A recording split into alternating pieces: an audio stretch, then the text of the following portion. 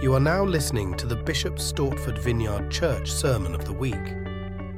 We continue with our theme of what it means to choose life as we enter this new year, as we stand on the cusp of all these things that are going to come at us through the year. And we need to have some framework in which we can make choices that bring life rather than just continuing to go with the flow. And we've looked at Moses as God speaks to him at the end of his life before they move into the land that he had promised them, and then the way in which he speaks then to Joshua, and again in Joshua 1, where God himself speaks and essentially says much of the same stuff. And in Deuteronomy 30 verse 19, where he says to choose life so that you may live. It's about choosing.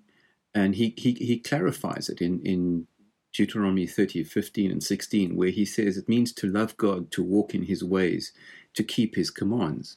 Those are clear, explicit things. And it's a reminder that if we want life, we need to understand that God is actually in control. He's the one who directs our footsteps, that Jesus is actually Lord and not us.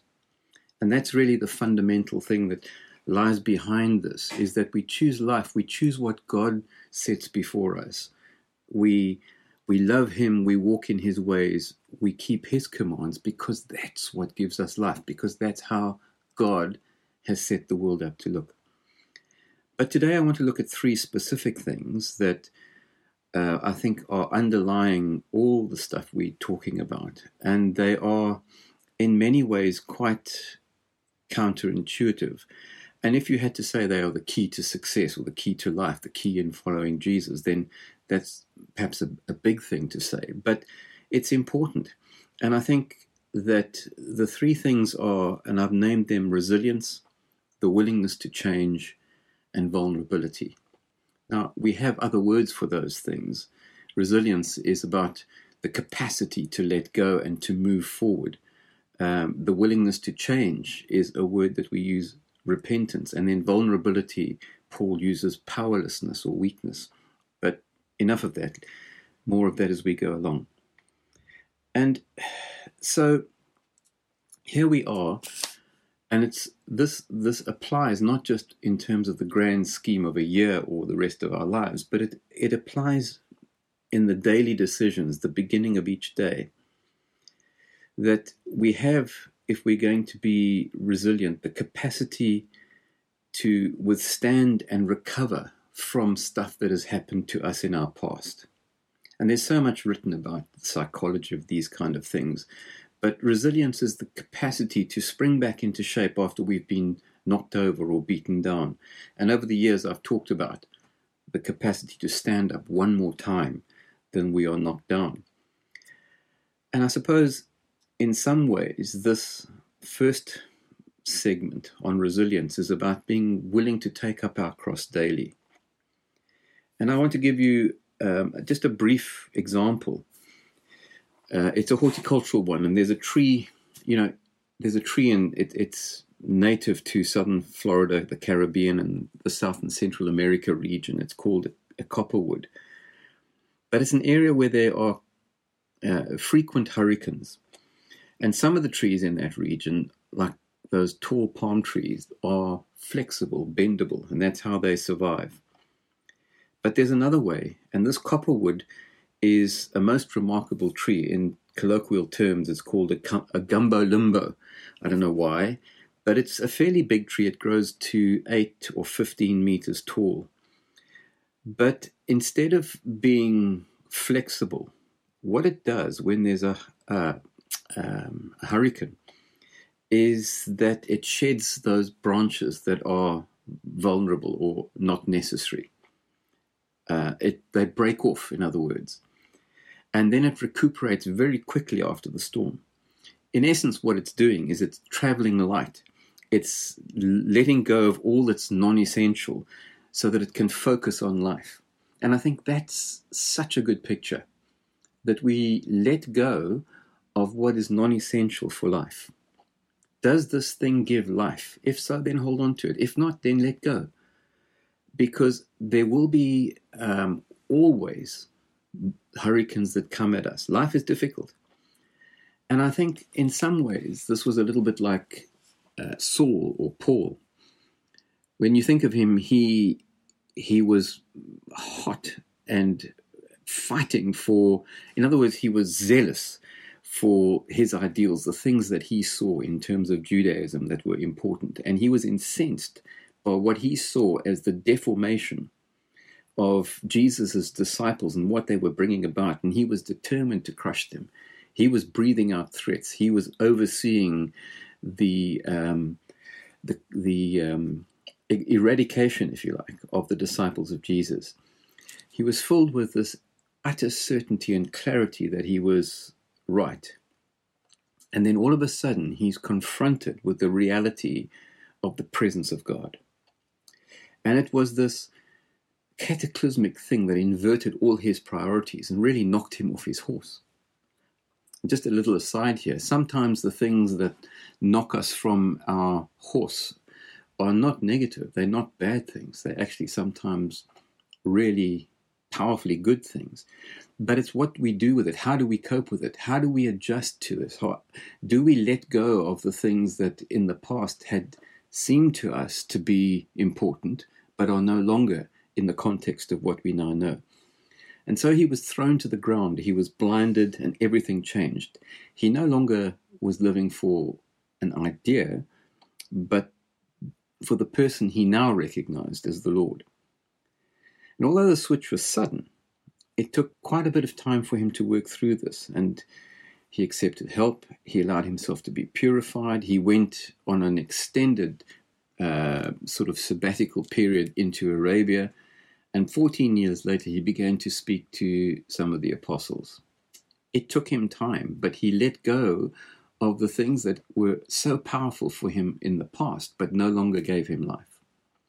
And in the process, a new identity was forged for him. And he went from being Saul to being Paul. Now, that's a very dramatic, if you like, example of this thing. But in a lesser or greater extent, that's the kind of thing that happens to us when our lives are shaken, when we're knocked off from our horse, when something happens and we realize that those things we've held on to in the past, we might need to let go of now in order, not that they may necessarily be bad, but that in order that we may experience life, the better things that lie in front of us. To let go of the non-essentials so that we can focus on life. That's the first thing. That's resilience. Now, the second thing is a word that we know as metanoia. It's the Greek word for repentance. It's the willingness or the capacity to change our minds. I find it interesting that in Matthew chapter 3, verse 2, when John the Baptist begins to speak about and announce the fact that Jesus is coming as he is the herald of the coming Messiah, he says, "Repent, for the kingdom of heaven is near." Change your minds, guys. Things are about to change. Things are about to happen. You need to be willing and supple, to be flexible, that maybe you haven't got everything absolutely in place. Repent, for the kingdom of heaven is near. And then in Mark chapter 1, verse 15, the first words that Mark records of Jesus saying is, "The time has come. The kingdom of God is near. Repent and believe the good news." That's Mark 1:15. He's saying the time's come. Kingdom of heaven is near. What do you need to do? Change your mind. Turn around. Look in the other direction. Be open to change. To be honest, we are enormous creatures of habit, and especially if we've ingrained something in our lives, we've learned to live with it, we've done it for years, that's not the way we've always done it kind of feeling. We're not prone to change. We're not open often to the capacity to change. Cardinal Newman, John Henry Newman in the 19th century, here's a quote. He says, "Here below is to change, and to be perfect or mature is to have changed often." It seems self-evident, but that's the truth. If we are going to grow up, if we're going to mature, we have to change frequently. We have to see things differently. As I age, I've had to look at my body and realize that it's different to what it was at 20 or 30 or 40. Just one example, but it's a normal function of growing and maturing is to change, to be flexible, adaptable, willing to change our mind, how we see things, how we do things. And the gospel, when we have it in Matthew and Mark and Luke, these are the words that are right up at the beginning. Repent, metanoia, be willing to change, to turn around, to change your mind. And the gospel starts by affirming that right up front. That if we want to grow, if we want to experience this life that God is about to unleash, then we need to be willing to reevaluate and to change where necessary. If you don't grow, you don't change. If you don't change, you don't grow. And you can end up at 70 looking the same as you were at 17, and that would be a sad thing. And if you think of, we looked at Saul or Paul as the example of resilience, but if you look at this thing of turning and changing, the classic example always is David in Psalm 51, where the prophet comes to him and tells him what he's done, and he's mortified and he repents. He turns around, he changes everything. And so you have him in this moment, this powerful moment of rupture and crisis, where he tried to resolve his adultery with Bathsheba. This appalling thing that he did that came out of that was that he ordered the death of Uriah. And it gets further and further down the thing until suddenly he realizes he's confronted with the fact that he's known and that God is aware of what's going on. And he repents. He turns around. And you see in Psalm 51 this incredible outpouring of his vulnerability and his anguish before God. So resilience, the capacity to let go of the non-essentials to focus on life.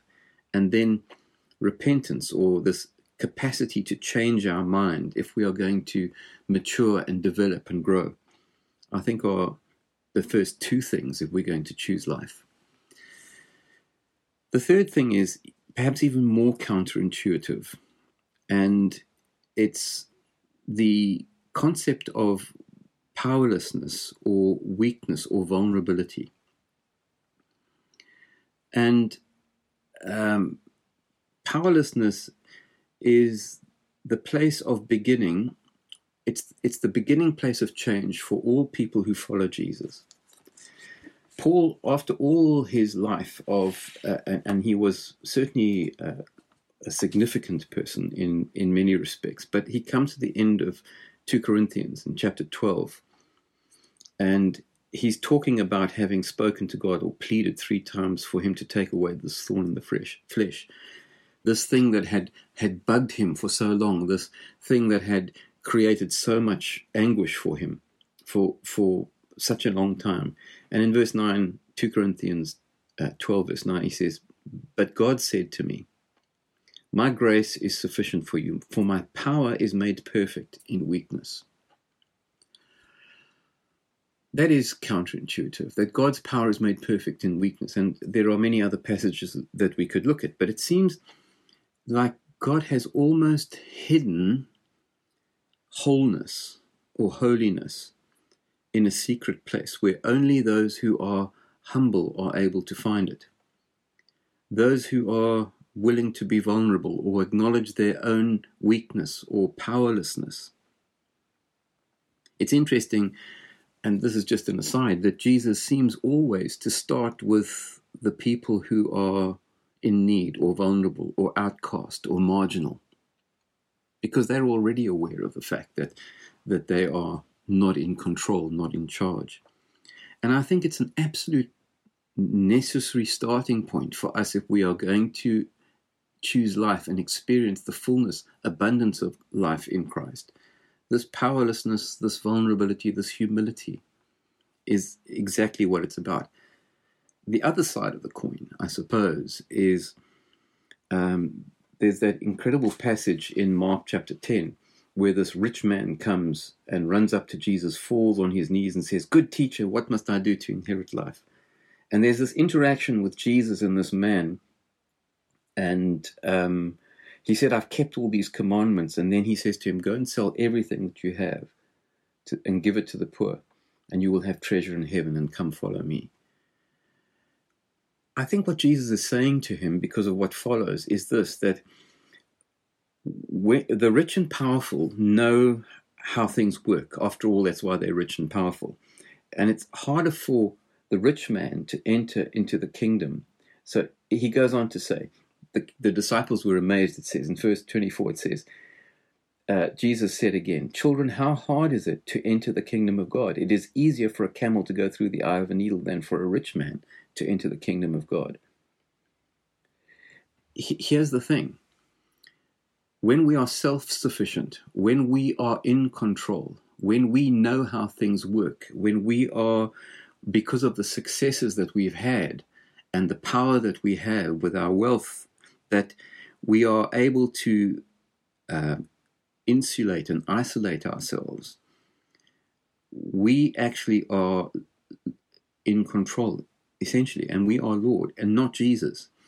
And we have to learn what it is to be humble, to let go, to be resilient, to be vulnerable, to be willing to change, to repent. And that's why I say this is all counterintuitive, because we have to almost always take the stance of being in that dangerous position of being at God's mercy in everything that we do.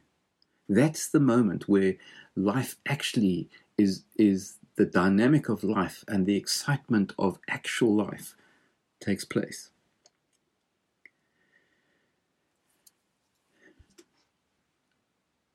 Choose life.